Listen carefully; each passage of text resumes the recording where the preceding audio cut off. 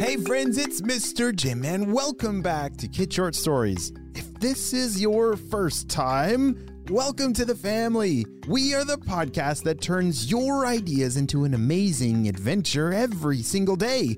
You know, we couldn't even exist without imaginations from kids just like you. So if you have an idea for a story, I'd love to see it. Check down in the show notes below for how you can submit your own story idea, and maybe we'll turn it into an awesome adventure. And parents, if you're new to kids podcasting, I want to challenge you to listen to podcasting for 5 days in a row with your kids. It's going to increase their imagination, decrease screen time, and we're going to have a lot of fun along the way. Are you guys ready for today's adventure? Me too, let's go!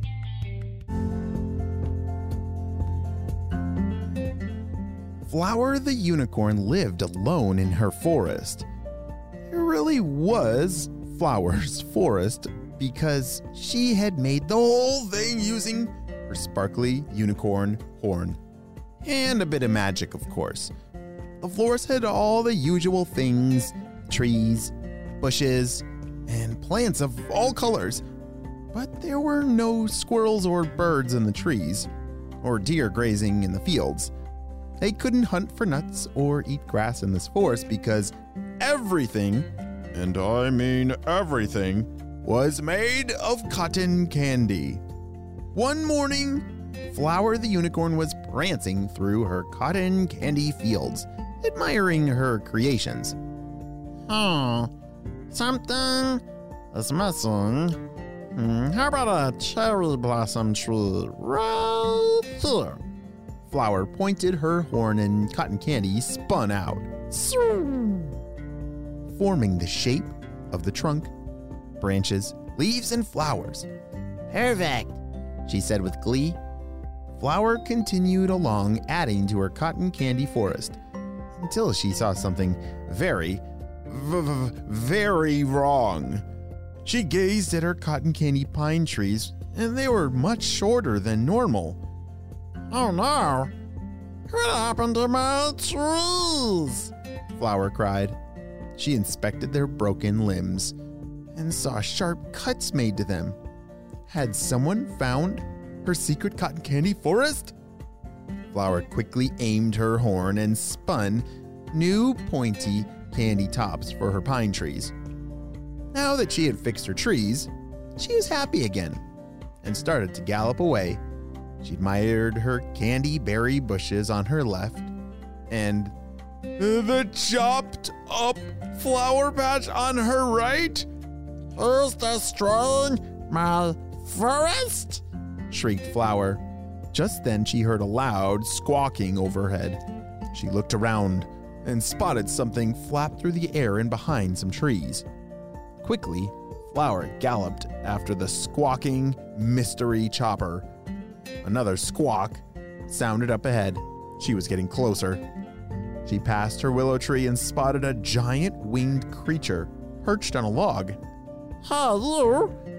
What are you doing in my forest? The winged creature turned around slowly. Flower saw its long, pointy beak and then its big, very big eyes. A pterodactyl. Like a real pterodactyl was staring right at her. It slowly opened its long beak and chomped the bush in half. Hey, stop eating my forest!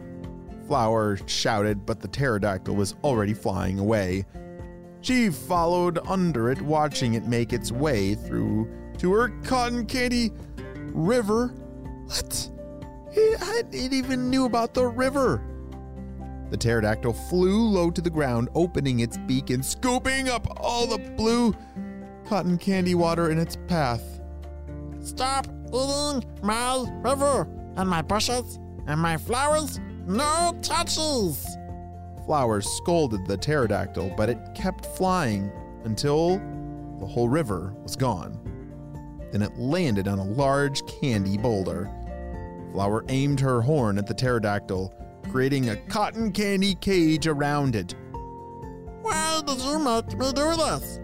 Why are you destroying my forest? She yelled. The pterodactyl looked at her and asked back, Why make things out of candy if you don't want anyone to eat them? It's delicious. Then it smiled at her. Just like this cage. And with one huge chomp of its long beak, the pterodactyl ate the cotton candy cage and it, oh dear, flew away. Flower chased it around again, frantically pointing her horn at everything the pterodactyl ate, trying to fix her beautiful home. But this very, very hungry dino would not stop. This isn't working. I need to come up with a new plan. She couldn't keep chasing around this hungry dino forever, cleaning up everything it ate. Hey, pterodactyl, wait a second. The pterodactyl perched on a tall tree and munched the cotton candy branches as it said, Yes? What if I make you your own cotton candy forest? Then, will you please stop eating mine? The pterodactyl took another bite and thought about it. But I like your forest. Do you really enjoy being here all alone? Flower was so worried about keeping her forest perfect that she hadn't really thought about it before. Sure, she had wished there were some birds or chipmunks chirping around, but she knew they would just eat her cotton candy plants. It would be nice to have someone to talk to, though. And have a friend? Wait a second. Did this dinosaur want to be her friend? What exactly are you saying? You want to live here? But you're just gonna eat everything until there's no forest left. But the pterodactyl shook its head. If you let me live here, I promise I will only eat what you make for me. Flower was quiet, thinking about the request. The pterodactyl added, Please, I don't have very many friends. It would be nice to have a friend, right? Oh, that does sound nice. Okay, but this is your last tree you can eat. The flying dinosaur promised and moved in right away. Flower rebuilt her forest and added a special cotton candy nest for the pterodactyl right next to her house. They were now neighbors. She rebuilt the nest every day for her friend after he snacked on it. The pterodactyl even convinced Flower to invite in other animals to visit. Flower's forest was always changing as she rebuilt it, but now she was always surrounded by happiness and friends. And lots of cotton candy. The end.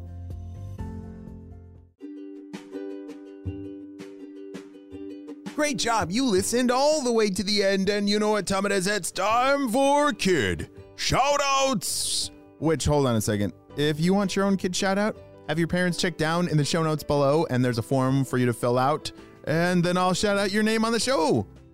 I want to say hey to Elijah from Oregon, Augie and Remy from Pennsylvania, Alex, Summer, and JJ from Arizona, Megan from Illinois, and Rowan and Evan from Colorado Springs. I'm so glad that you're all on the Kid Short Stories family. We could not have this much fun with, you know what, imagination. Without you, my friends, well, you have a super duper day, and I'll see you on our next adventure.